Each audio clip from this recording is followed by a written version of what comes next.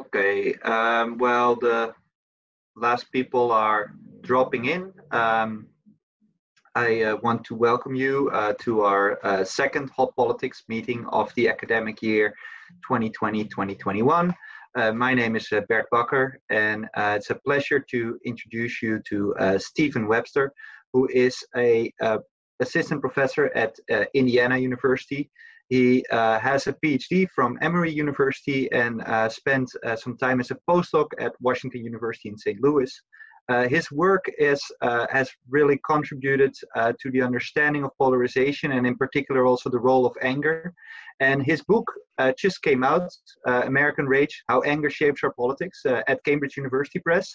And we're very excited to have you, Stephen, because many of us in this lab are interested in the role of emotions in politics, and your work has greatly influenced us, and it's obviously also very topical. And you just told us before that you can explain to us how Donald Trump got elected. So we're gonna wait and see how all this. But the floor is yours. And for those of you who are new, Stephen will talk for about 20 minutes, and then there's time for Q&A. So you don't have the right to speak, but you can ask the questions in the Q&A box, and then Gijs will read them out and Stephen will answer them. All right, Stephen, the floor is yours. Great, let me share my screen here. All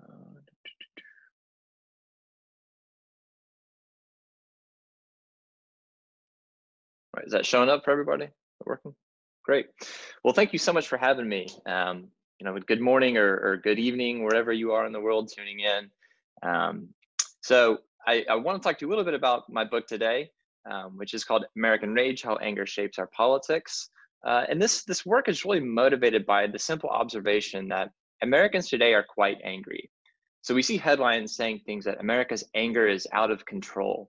And if you actually zoom in a little bit on this paragraph, you'll see something that says that the easiest thing you'll do all day is get ticked off at something. And you'll see similar things saying that we're living in a, quote, outraged nation. There's these perhaps hypothetical questions wondering whether America can overcome its, quote, addiction to anger. And this appears to be something that Americans themselves are cognizant of. So this NPR headline is saying that Americans generally say that they're angrier than they were a generation ago. And what's interesting is that this anger exists in terms of both politics and apolitical issues. So in terms of politics, we see that Americans are increasingly angry with the national government. So this is data from the Pew Research Center here. And you can see from the beginning of this time series in 1997 until the most recently available date, which was in 2017, that the percentage of Americans who say that they feel angry with the federal government has essentially doubled. And this appears to come largely at the expense. Yeah. Sorry your slides are not moving with us. So we're watching at the start page. Just interesting. Yeah, there we have it. Okay, we'll just keep it here then. Yeah. So now you can see, perhaps you couldn't before, that the percentage of Americans who say they're angry with the government has essentially doubled over this time series. And this appears to have come predominantly at the expense of those who say that they feel content with the federal government. But what's interesting is that this anger does not appear to be limited to just political issues, right? So this is data from the Gallup World Poll. They asked Americans a series of questions about their emotional well-being. And one of those questions was, did you experience anger yesterday? And in 2018, which was the most recently available year in this data set, 22% of Americans said that they felt angry yesterday. Now, I don't know if that sounds like a large percentage to you, but when we think about the size of the American population in 2018, this translates to just under 72 million people who said that they felt angry the prior day. So there's a lot of people who are feeling angry in the United States, and they're feeling anger both about politics and about apolitical issues. And so in my book, I take a pretty broad view of this anger. I look at what I think some of the sources are of this anger. I examine how political elites strategically seek to make Americans angry. And then I look at some of the consequences of this anger for American political life. So I spend a little bit of time looking at anger's ability to lower trust in government. And I do this conceptualizing anger as both a personality trait and an emotion. I also look at anger's ability to lower Americans' commitment to democratic norms and values. And then I argue that political elites stoke anger among the electorate because voter anger leads to voter loyalty. So put simply, an angry voter is a loyal voter, and this is true even when Americans do not particularly care for their own political candidates. But today I want to talk a little bit about how anger, conceptualized as an emotion, can lower trust in government. And if you want to discuss any of these other issues, I'm happy to do so in the Q&A. And I think this is an important question because while we see anger rising in the United States, we also see that trust in government is collapsing. So we see headlines saying that our trust in government is near all-time lows. We see an almost identical headline from USA Today.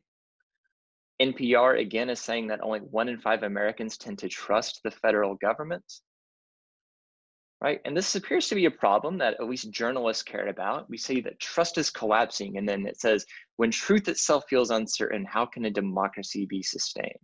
So this is something that Americans tend to care quite a bit about, and it's something that they've noticed.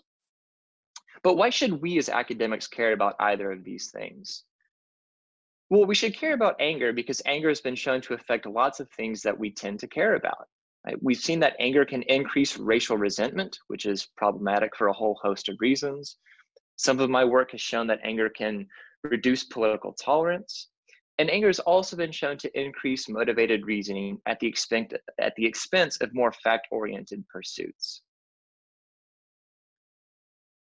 We should care about trust in government because trust in government tends to facilitate a climate in which bipartisan cooperation is possible. And it also tends to increase support among the populace for social welfare programs that seek to make American society more equitable. So to the extent that we care about perpetuating the existence of these programs, we should care that trust in government is at low levels in the contemporary political era. And we know quite a bit about both of these things. We know that one of the reasons we're angry is because political elites seek to make us angry. So this is a lot of the work done by Justin Grimmer on partisan taunting. This is essentially part and parcel of being a politician in this day and age, is making fun of the opposing political side. We also know a lot about trust in government. And this has a long history dating back to Jack Citrin's work, which says that trust in government is largely a function of one's partisanship. So when my party is in power, I trust the government. When the other party is in power, I don't trust the government. But the problem here is that these literatures have really not spoken with one another. We tend to focus either on anger or trust and not the relationship between these things. And this is very puzzling because we know that anger can reduce levels of interpersonal trust. And I don't think this is a terribly contentious thing to say. You know, if you are angry with someone, it's unlikely you're going to trust anything they say to you. And so if anger can have this corrosive effect on trust at the interpersonal level, it seems reasonable to assume that it can operate in a similar fashion at an institutional level. And so my claim is that anger can cause Americans to lose trust in their government. And this is true whether we're talking about political anger or anger of a more generalized apolitical form. And in fact, it's actually the magnitude rather than the specific source of the anger that's the most important factor in determining levels of trust in the national government. And so I'm just going to go briefly through a series of results that provide some evidence in favor of this notion. I'll do that after I tell you a little bit about why I think anger should lower trust in government, and then briefly touch on what I think this holds for the future of American government. So how might anger affect trust in government? Well, it's important to know that anger is often seen as a biological response to some unwanted stimulus or set of stimuli. And this is true whether we're talking about political anger or apolitical anger. This biological response often causes us to take some action or set of actions, usually against that which elicited our anger in the first place. And this has been documented in a wide range of settings. So we see that when people are made angry by TV reports, they tend to lower their evaluations of both the journalist who delivered the news and the network as a whole. There's some really interesting studies on how anger with art affects people's perceptions about the quality of the artwork itself. And we've also seen quite a bit of work in business literatures looking at how anger with companies affects evaluations of the companies themselves. And so my argument is that in the current era of American politics, which is defined by a high level of nationalization, when people are thinking about politics or the government, they're not thinking about state and local officials. They're thinking about the federal government. They're thinking about what's going on in Washington or what's happening on Capitol Hill. And so the target of Americans' political anger will be the national government. And so anger with politics should serve to reduce trust in the national government itself. Now, it's important to note that anger, like so many emotions, is not something that can be easily compartmentalized into our lives. So experiencing anger in one setting can and oftentimes does affect how we behave in different settings. And so my contention here is that even if somebody is made angry about an apolitical issue, if I place the national government as a consideration in front of you when you are in that angry state, that apolitical anger can still shape evaluations of the American national government. And so what I want to do now is go through a series of results that provide some evidence in favor of this theory. So to begin, I run an experiment. This was fielded in the fall of 2016 on about 3,200 registered voters in the United States. In the pre and post experiment survey, I ask a series of fairly standard questions, things about partisanship and ideological leanings. After the experiment itself, I ask questions measuring trust in government. So pretty typical things that you would see in most surveys. Of course, the most important part of this design itself is the actual experiment. And so I rely on a fairly standard emotional recall design, which simply asks people to write about a time they were very angry about politics. Now, I make a slight tweak to what I think is the traditional setup here. Instead of asking people to only write about a time they were angry about politics, respondents could get one of 4 prompts. One prompt asked respondents to write about a time they were very angry. One prompt asked respondents to write about a time they were very angry specifically about politics. The other prompt asked individuals to write about a time they had simply thought about politics. So what I'm doing here is separating out anger from politics, okay? The control group was asked to write about what they had for breakfast in the morning. And this is a useful control group because it's orthogonal to any emotional state, right? So schematically, the design looks like this. The typical design would pair this cell, this targeted political anger cell, with the control cell. What my tweak allows me to do is to separate out the effect of politics from the effect of anger. And so this should give me a more cleanly identified causal manipulation of what I'm truly interested in. So what does this look like? What do people write to me when I ask them to say things? Right? You see things that look like this. The lack of action on Social Security pisses me off. Somebody else says they feel angry about politics all the time and our country's going to crap. This last example was probably my favorite when I fielded this. I'm angry about politics right now. Well, why? Well, because Trump is a douchebag and Clinton is a crook, right? So this is anger about specific political issues or specific politicians. If you ask people to write about a time they were angry in their lives that was, something really apolitical, I got responses that looked like this. So this first example is a woman talking about how her daughter's teacher blew a whistle into her daughter's ear. Her daughter had trouble hearing. Apparently they went to doctors trying to figure out what had happened.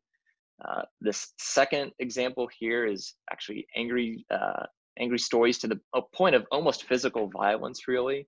It's a man discussing an encounter with his ex-wife. Apparently there was an argument. He had, quote, seen red and punched the wall behind her. Right, so this is clearly angry stories, and it has nothing to do with politics. When you ask people to just think about politics, you see things that look like this. Some people say, I think we should talk about education more. Others talk about their social studies class in elementary school and when RFK was assassinated. Interestingly, you do get a little bit of anger when you ask people to just think about politics. So this person talking about the vice presidential debate between Mike Pence and Tim Kaine. Right? And so my expectations here is that those individuals who got these anger treatments should have lower trust, or as I'm actually going to show it to you, higher levels of distrust in the national government. And I measure distrust by asking people to give me their assessments or their level of agreement with the statement on the screen, which is that the national government is unresponsive to the concerns and the interests of the public. So what I'm showing you here are the average treatment effects for each of these conditions with the 90 and 95% confidence intervals plotted around them. And what you see here at the bottom is that those people who got this apolitical anger condition had higher levels of distrust in the national government relative to the people who got the breakfast control prompt.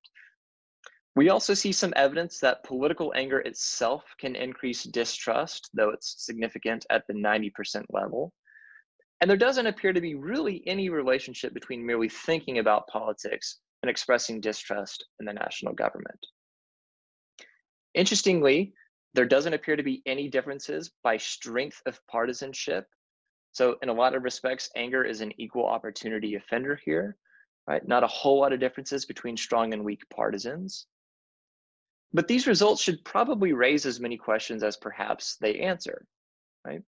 So one question you might have is whether I was successful in actually eliciting anger. And another question you might have is why did the results turn out the way they did? Why is it this apolitical anger has the strongest effect on increasing distrust and not political anger? So to help address these questions, I perform a sentiment analysis on the stories that people wrote to me when I gave them these emotional recall prompts. And the idea is that people who got the anger treatments should be using words and phrases that are indicative of being angry. Right? This goes back to the lexical hypothesis. My emotional state should manifest itself in the words and language that I use. Right? And so I'm going to rely on the Luke dictionary or lexicon here.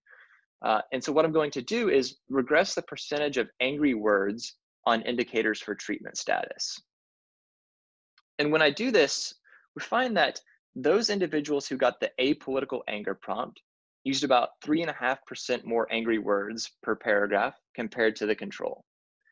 Those who got the political anger prompt used about 2.75% more angry words relative to the control.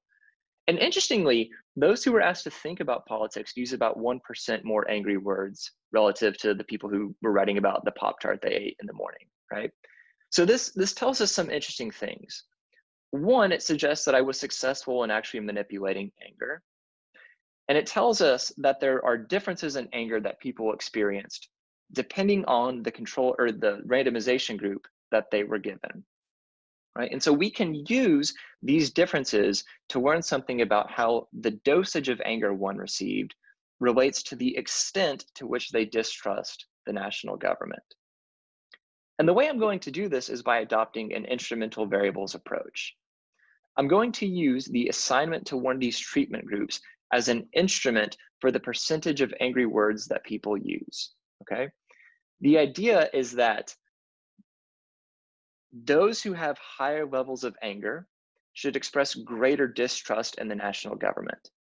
This is a useful approach because being assigned to one of these treatment groups is unrelated to your pre-existing levels of trust in the national government. And I've just shown you on the previous slide that these instruments are clearly pushing people to express differing levels of anger. So it turns out on the last slide, I showed you the first stage regression of this instrumental variables approach. So on the next slide, I'm going to show you just the second stage. And what you see here is that those individuals who were induced by the instrument into using a greater percentage of angry words expressed greater distrust in the national government. So what this suggests is that it's the magnitude that matters. What's not so important is how you're made angry. What's more important is how angry you are. So the angrier you are, regardless of the source of that anger, the more distrustful you will be in the national government. Now, one concern with any instrumental variables approach is whether this satisfies the exclusion restriction. This arguably does not, right? When you elicit anger from someone, you're going to get a residual amount of anxiety or stress or fear. However, I will note that the F statistic from the first stage of this regression is 134. We generally think that any instrument with an F statistic above 10 is a strong instrument. So this is clearly a strong instrument. And this is important because we know that the bias induced by violating the exclusion restriction is largely a function of how strong of an instrument you have. Since this is such a strong instrument, there's not a whole lot of reason to be concerned about any violations of the exclusion restriction here. And then just really quickly, I want to go over another concern you might have, which is that, my experiment was fielded in 2016. Unless you've been, not paying attention to the news, 2016 was a pretty crazy year in American politics. And so maybe people were just angry in 2016. And so what I want to do is take the 2012 American National Election Studies and see if I can find a similar pattern between anger and distrust in government. And so I'm going to take various measures pertaining to trust and political efficacy and two different proxy measures of anger. Right? So to proxy for political anger, I'm going to look at the frequency with which respondents felt angry at the opposing party's presidential candidate. So if I'm a Republican, this is anger at the Democrats and vice versa.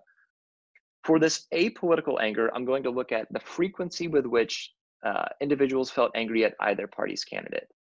Now, this is certainly a far from perfect measure, but I will note that this does have a history of usage in the literature.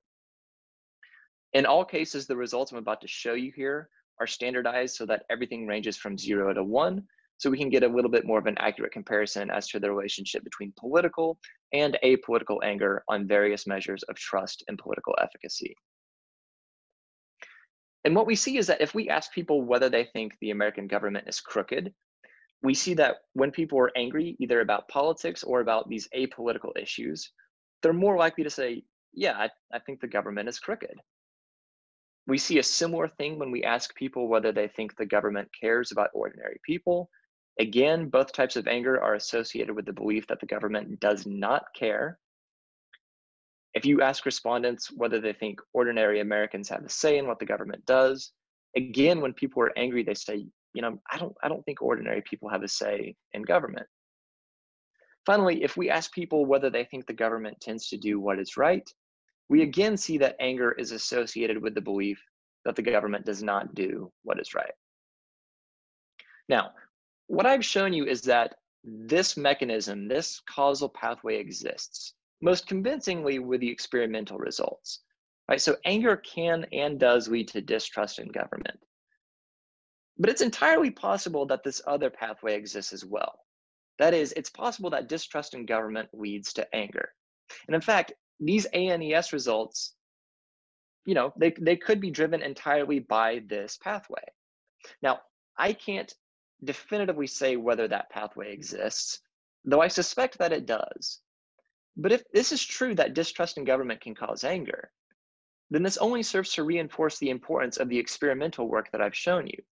Because if anger leads to distrust in government, and distrust in government then leads to anger, then we're essentially in this vicious cycle of mutually reinforcing anger and distrust in government.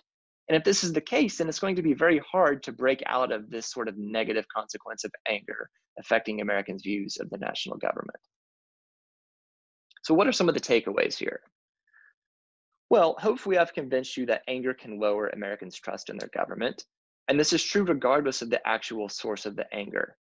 And in fact, what I hope to have convinced you of is that it's the magnitude rather than the actual source of the anger that's the most important factor shaping the ways in which Americans view the national government. I think absent a reduction in the number of things that try to make us angry, it's likely that trust will continue to decline. Personally, I'm not optimistic that this is going to happen. Politicians have a real incentive to make Americans angry because it aids their own electoral fortunes. And so to the extent politicians continue to care about getting reelected, it's likely that Americans are going to continue to lose trust in the national government. And then finally, I'll note that I am not a comparative politics scholar, but I am smart enough to know that anger is not just an American emotion. Anger exists throughout the world. We see this in Germany, in France, in the United Kingdom.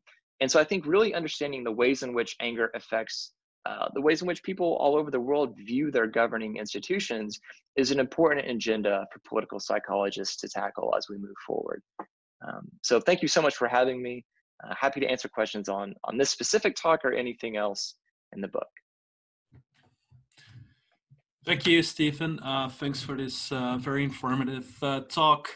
And let's go to the questions. And I think there's already one question by anonymous attendee, AA.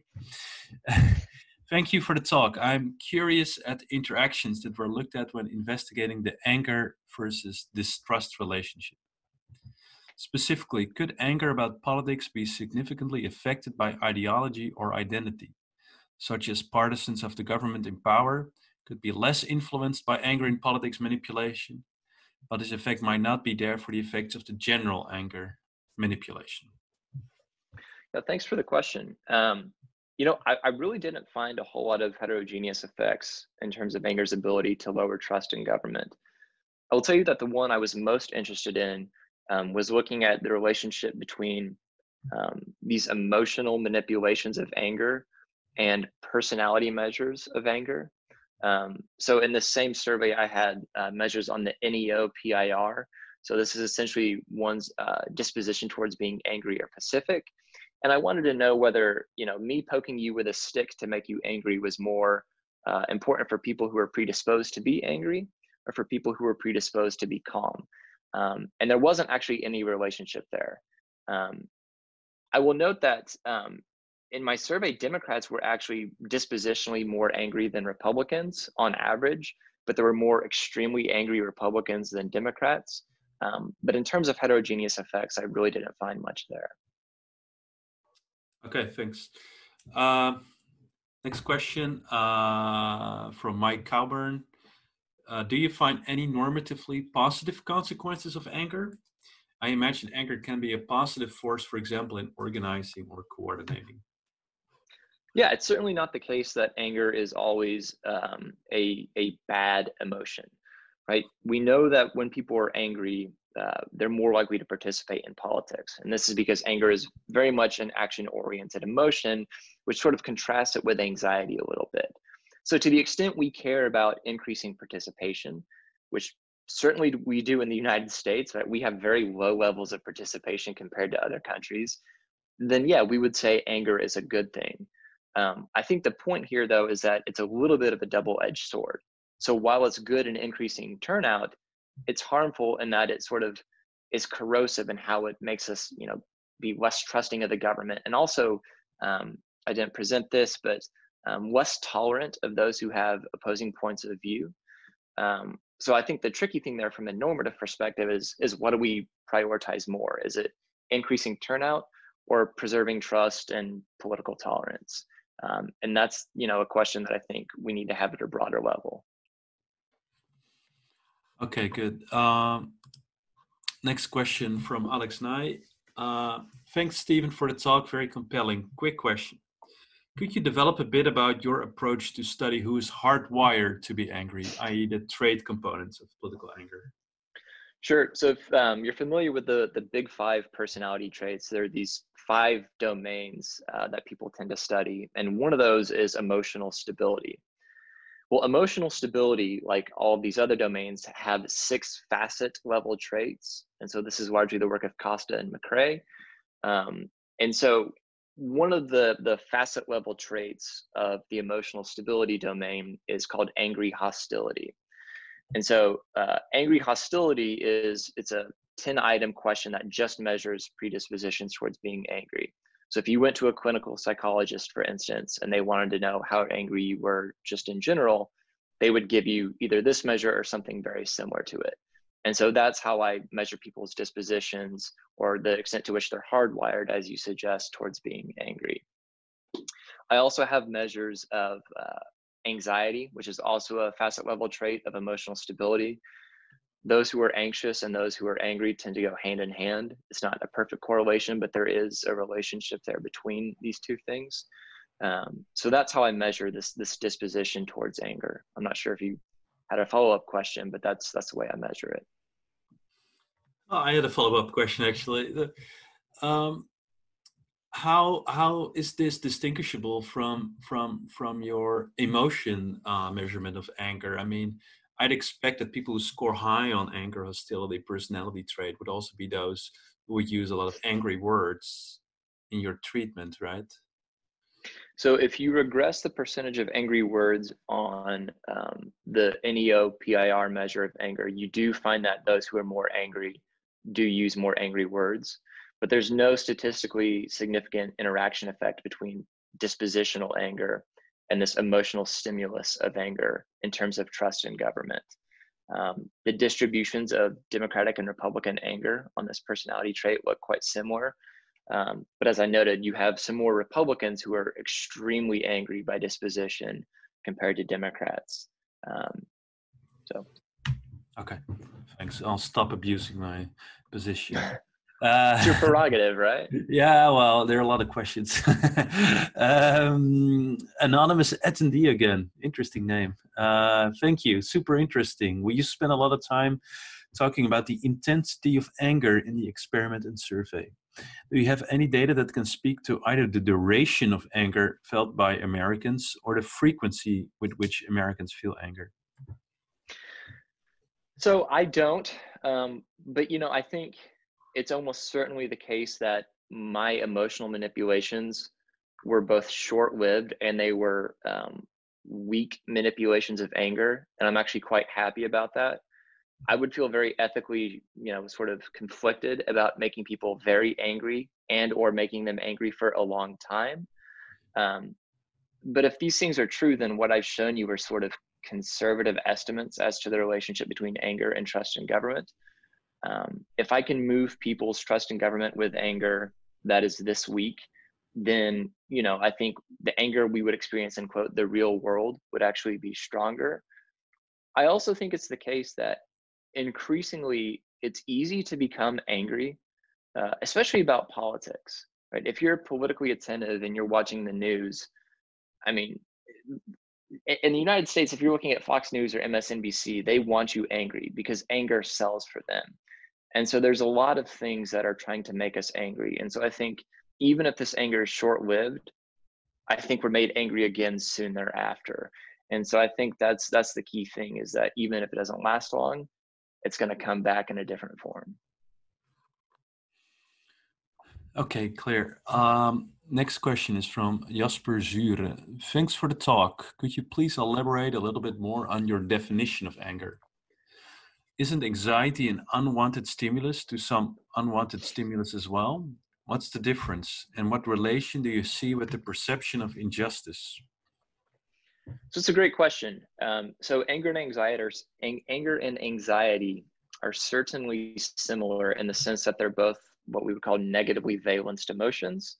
So they both contrast with something like happiness or joy or contentment. So they are from the same family of emotions, if you will. What's different is that they have different behavioral implications. Right? So if you read the work by Bethany Albertson and Shanna Gadarian, they'll tell you that anxious people tend to seek out information. It causes you to sort of try to re-examine your beliefs and learn about the world. Anger doesn't do that. Anger makes you sort of mentally retreat and fall back on what you already know. And so it sort of closes off any sort of rational thinking. And so it's entirely possible that anxiety could also lower trust in government. But it's also possible that if you're anxious, you might, try to learn about what the government has done and therefore increase your trust in government because you find that they've done good things for you. So it's a little unclear which way anxiety would work here. And so I think anger is a little bit more clear in its implications for trust in government and behavior more broadly. In terms of the relation with perception of injustice, I haven't studied that, but I think that, if you look at what's going on in the United States right now, I think a lot of the protests we're seeing are rooted in anger. Right? There's anger about, the sort of racial injustice throughout the country. Then you have these counter protesters who are angry at the people who are angry. And so, I think anger is a large emotion in terms of driving the sorts of protests that are rooted in the injustice in the United States. Again, I'm not sure if you have a more specific question in terms of that, but that would be my guess. But having not studied it systematically, I don't want to speculate too much. Okay, and yeah, I mean, if people want to ask follow-up questions, just type them in the Q&A box. We're going to Sanne van Oosten. Hi, Stephen. Thank you so much for your talk. I haven't read your book, but I'm now very interested in doing so. Okay, well, you sold one more. My following question might very well be something you discuss in your book, but I'm very curious to hear what you think, so I'd like to ask it anyway. Are there any possible advantages of anger in politics? I'm reminded of Pink Floyd's Mother Should I Trust the Government? Wow. Maybe being angry is a sign of engaged citizenship. It looks ugly, but might be very functional for democracy. Who knows? Maybe the government is crooked. Maybe the poor don't have a voice. Is this a perspective that you reflect on in your book? And does this perspective change the interpretation of your results? So, I think I sort of addressed this a little earlier in that, I don't think it's always, a disadvantage for Americans to be angry. I think it's advantageous in that anger gets us interested in politics. It gets us participating in the political process. And, we generally think that it's good that citizens participate in the political process. As I said before, I think the question is whether that's enough to outweigh the negative consequences of anger that we see, such as lower trust in government, the belief that those who disagree with you are less intelligent than you are, and that they're a threat to the country's well-being, and that caring about what others think is slowing political progress in the country. Right? These are things that anger causes people to think, and that's harmful for a healthy democracy. And so I don't think that the fact that there's positive benefits of anger changes the interpretation of my results. I think we've known that anger can increase participation. And so in my book, I don't really focus too much on that. I focus more on sort of the downsides of anger. But it certainly is the case that anger increases participation, and myself included, I think that's a good thing. Okay. Then the next question is from Matthijs Roduin. Great research, Stephen. I have a question about the experiment. Your goal is to separate anger and politics. But I was wondering, you already emphasized that when you ask people to think about politics, some will think of something that makes them angry. Also, when you ask people to think of a moment in which they were angry, some will think about politics. What do you do when this happens? Here, you of course failed to separate the two. Did you filter these instances out of your analysis? Great question. Yeah, so one of the interesting things is that despite our best design efforts, it's not always entirely possible to separate anger and politics, which is, I think perhaps a sort of depressing finding to begin with, which is that just asking people to think about politics makes them angry. And it is the case that when I asked people to write about something that made them angry, some people did write about politics. It turns out it's a very low percentage in this case, which was a pleasant surprise. It was about 6% of people who got this apolitical anger prompt wrote about something political. If I drop them from my analysis, the results hold. So I'm not terribly concerned about whether they're biasing the results, but it is true that it's not entirely possible to separate out anger and politics, though I do think that the design I've used here is probably one of the better ways to do so. Well, on that note, before we started this seminar, I mentioned I was teaching today about polarization in the United States, and what I think is an interesting critique to that literature is that it's really only quite a small percentage of maybe 10-15% of the people who are the highly engaged, highly active people where we see motivated reasoning, where we see polarization, selective exposure, and maybe also anger. But and we focus a lot of research efforts on them. Aren't we sort of? And maybe I'm suggesting that the 6% that has to think about anger and then thinks about politics is sort of the same group. Maybe that's not true, but anyway, my point is, aren't we sort of focusing too much on a really small minority of people and then generalizing too much to the bigger population? So, I think that's a little bit more of a concern if we're talking about polarization than if we're talking about anger. If you look at the ANES and you just ask people, or if you look at the question that says, did you ever experience anger with this candidate or that candidate? And you code it such that you're saying, did you ever experience anger with the opposing party's candidate? You find that most Americans have felt angry at the opposing party's presidential candidate. And it's not true that every American has very strong ideological beliefs or is necessarily polarized in their opinions. I also think if you compare sort of elite level polarization, which most people will argue has increased, and you correlate that with the percentage of Americans who felt angry at the opposing party's presidential candidate, these are actually quite low. And so I think there's some evidence here that polarization and anger are certainly related. And I think anger is probably most salient in terms of guiding political behavior when we have polarization. But I think anger and polarization are conceptually distinct, and they're distinct enough where I think it's fine to treat them differently. You can also just do a little bit of a thought experiment where you can imagine somebody who's moderate or is not affectively polarized, but is still angry. It might be perhaps a little bit more difficult to imagine a very polarized person who's not angry, but you could probably come up with that. And so I think these are distinct concepts, though I do think that there is certainly some degree of overlap between them. Mm-hmm. I wanted to give the next question to Bert, but he just sent me a message that his room is being cleaned by the cleaning lady. So he's he's offline for a few minutes. I had one small technical question that I penned down quickly during your talk is, but before I say that, please, if there are any questions, we have 10 more minutes, so we definitely need time. Okay, then there are some questions. Okay, I will go to these questions. Isabella Rabasso asks, thanks a lot for your talk. Circling back to trade anger. Given that anger increases political intolerance and makes people less open to information contradicting their prior beliefs, do you have any data on whether people high in trade anger, those who experience anger more often, self-select into more homogeneous news and discussion environments and are more ideological extreme? That's a great question.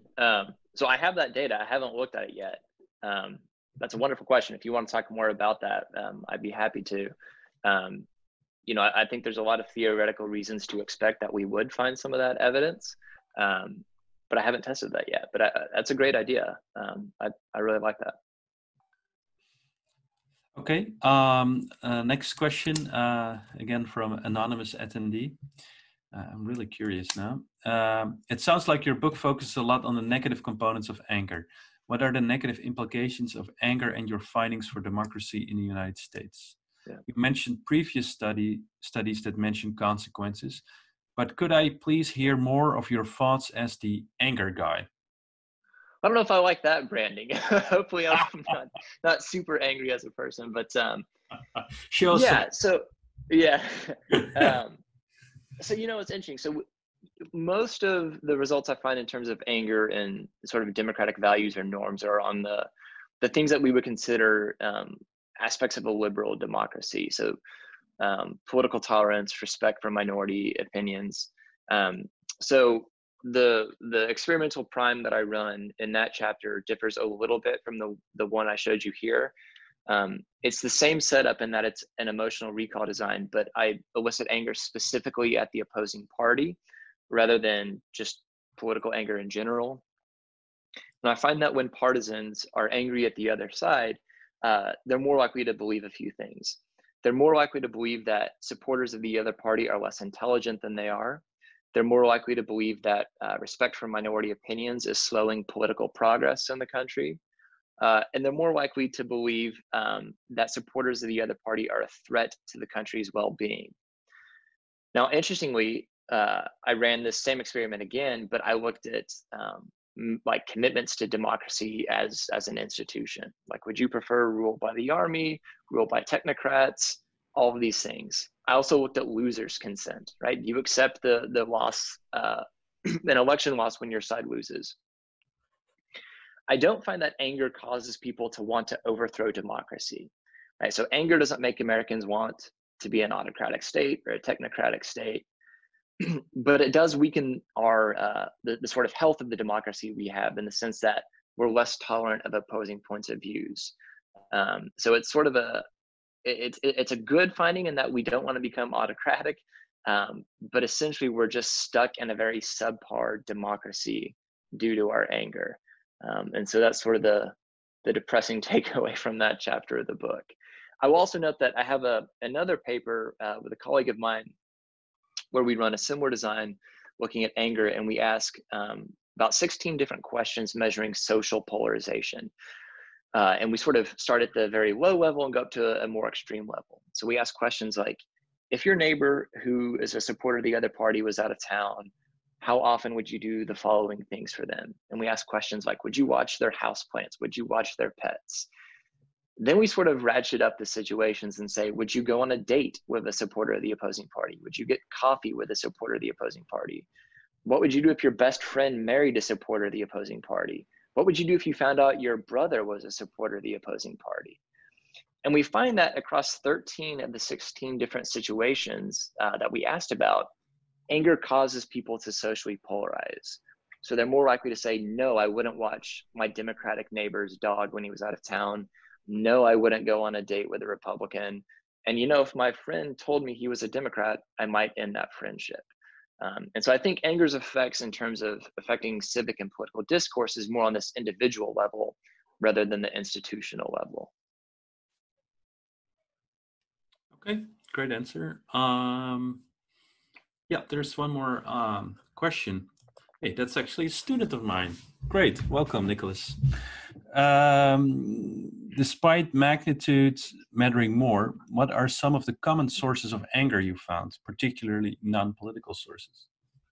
Yeah, I mean, it's the sort of things that I think make us all angry, right? It's you get into a fight with your spouse, somebody ran into your car when you were out driving, right? I mean, it's the common things you would find. There was also a lot of examples about people being angry about something that happened to their kid. So a lot of it was familial and sort of interpersonal things that made people angry. Okay. Thanks, Nicholas, for that question. Micah Hoban has a question. Great presentation, thanks. I was wondering whether you find any gender differences in your research. For example, do women perceive the anger of politicians differently compared to men? And do you think that there might be a gender difference in the political consequences of anger? So this is a tricky question. So I don't find any heterogeneous effects by gender in terms of anger's ability to lower trust or weaken democratic commitment. I will say that there's been a lot of work on both anger and gender and anger and race, which suggests that certain politicians sort of get away with expressing anger more than others. So we know that, if a white man politician expresses anger, it's sort of this like righteous anger. But if a black politician or a female politician expresses anger, they're viewed more negatively by the public. So that's not necessarily the focus of my book, though there is a lot of research suggesting that the extent to which politicians can get away with expressing anger is a function of their gender and their race. I don't know if there was a second part to that question that I didn't answer. Are there differences, gender differences in the consequences of anger? So I don't find any gender differences in the consequences in my book. That doesn't mean that they don't exist. It could be that they matter in different ways other than the ones that I looked at. Okay.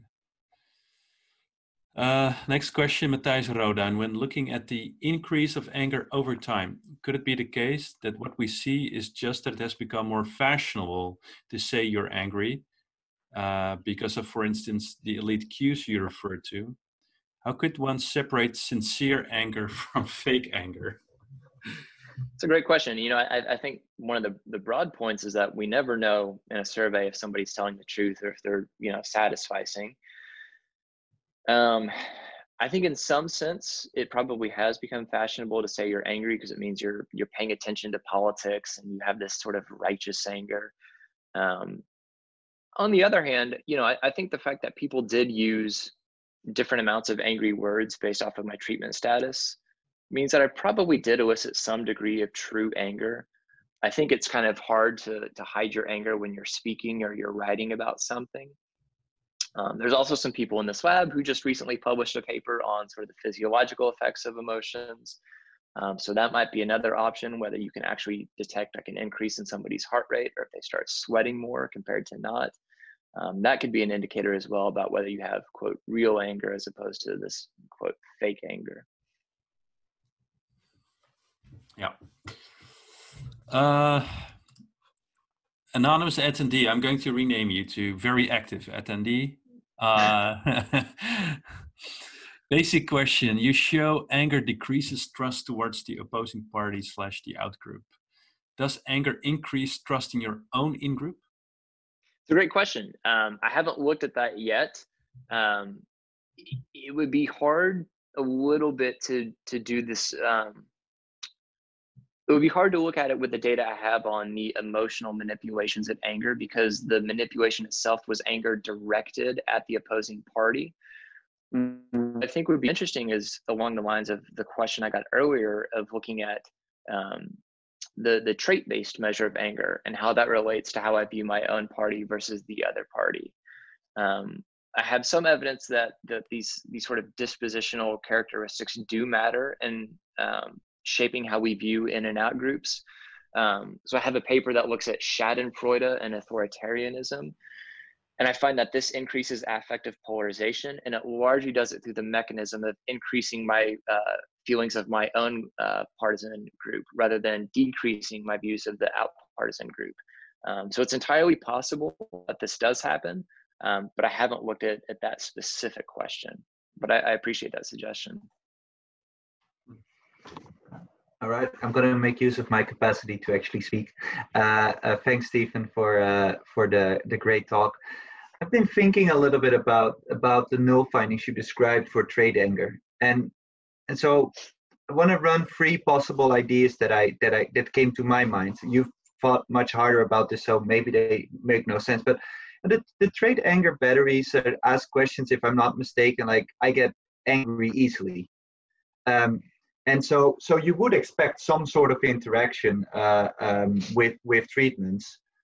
But could it be that the treatments you've given people are actually not the ones that resonate with that sort of I get angry easily, because you ask people to think about a time and actually, it's a kind of a stop and think and describe something, and you have to accurately do something, which is very different from the sort of angry word primes that Nathan Kalmo has been using to prime people with trait anger. So could that be an explanation of why you don't see that interaction effect? Because the other explanation I had was more methodologically. It's like, well, we know that interactions need a lot of observations, and your sample is well powered for the main effects. I'm pretty positive about that. But with these continuous interactions, maybe actually it's just a power issue, which is kind of like the boring methodological point to raise. But so I'm curious what you think about how you think about these two. So a couple things. So I will say that there is a direct relationship. So I do find that like if you regress various measures of trust in government on trait anger, higher levels of trait anger are associated with lower distrust. So it's not the case that trait anger doesn't matter. My point was more narrow in that I just don't find the interaction. I think it could be right that in some cases interacting these sort of apolitical trait measures with a political anger is just not quite an apples to apples sort of thing as you're suggesting. It could be the case that it's methodological. I think it's probably more likely the methodological one. It's just slicing the data up into a lot of very small bins. And I know that's not a fun answer. I would actually in future studies like to first block on higher low levels of trait anger and then randomized treatment within those groups. And so that's on the board over to my right here of things to do. That's the Washington solution, right, to this to this design. Yeah. So I don't know if you had anything else, but well, yeah, no, it's I think I admire, and I also think your openness about, this is the way it did, and I tried these things and they don't, this heterogeneity that we often like to think that is there, might not be there, and that's kind of picking up maybe on also on what Gijs was hinting at in a different way, is that, maybe some of the heterogeneous treatment effects that we do see published are just the ones that coincidentally worked, and many others. So I like the openness. It's like, yeah, sure, there's a literature on gender, but I don't see it here. And I think that's. So there's two things. So, I think there is the file drawer problem, and the things that get published largely are things that have an effect. I think a lot of the gender and race stuff, not always, but a lot of times it focuses on political elites and whether they can get away with expressing anger. And I'm a person who cares more about people like us, right? People who vote, not the actual political elites. And so that could be it as well. So maybe my last question then. I just read Devin Phoenix's book, the Anger Gap, and this relates to heterogeneity. How does your work square with his book, where there does seem to be a difference based on the race of the citizen?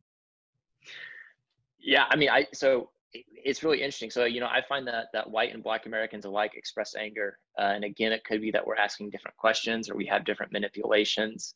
I like Davin's book a lot. We kind of find different things. I will note that I do find some heterogeneous effects of trait anger with partisanship. So in the book, I interact trait-based anger with your party ID. And I find that trait-based anger matters more for Democrats than Republicans on lowering trust in government. And I speculate that this is because part of being a Republican is just not trusting the government in general. And so there's less room for anger to operate. Democrats are generally more trusting because they see government as a vehicle for producing public policy. And so there's more room for anger to shape Democrats' views of government. So it's not the case that I find no heterogeneous effects anywhere in the book. It's just that I don't necessarily find the ones that others do.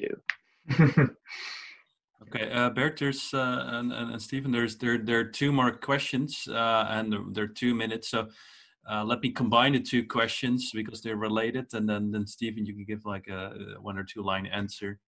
The bigger question is, what other emotions can anger transform into? And that combines with the question from the other from anonymous attendee again about the future steps. So, I think anger can probably transform into anxiety or fear. I mentioned earlier that these are both negatively valenced emotions. And so there's this relationship between them. I think it looks like your question kind of points out with this idea of tipping points, there probably needs to be something that sort of redirects that emotion into something else. Perhaps it is the case that you start out being angry, but then that anger transforms into anxiety because some politician says something. I haven't done any work on, one emotion turning into another. So I wouldn't be the most authoritative figure on that. As for what's next, there's a lot of things that are next. One is I'm getting data on daily data from Gallup. This is one of the benefits of having a friend who works at Gallup on Americans' emotional well-being. And so looking at sort of day-to-day fluctuations in anger and how that varies as a function of various political events. This is also at a very fine-grained level. Sort of long-term, I want to get measures of anger at the congressional district level. So like what districts are the angriest? Like where is this anger in geographic space in the United States, and how does that correlate to legislative behavior? So I think there's still a lot to be done in this area. And if anyone is interested in working in this area, I think there's lots of opportunities. Bert, will you round off? Unmute. Yeah. No, sorry. Yes. So thank you, Stephen.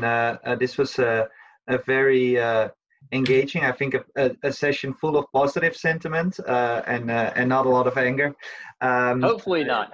I can say one thing for sure. Matthijs Roduin just sent me a screenshot that he actually ordered your book, so you've at least sold one book.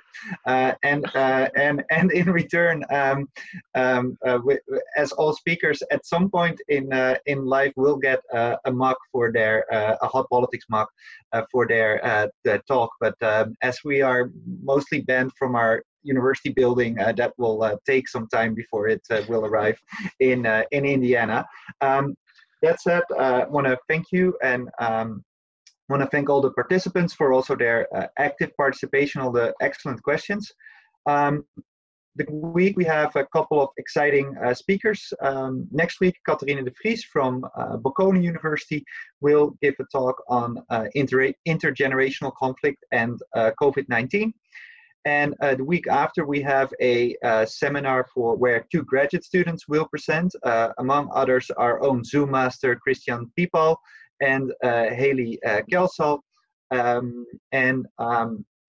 For other speakers, please have a look at our website.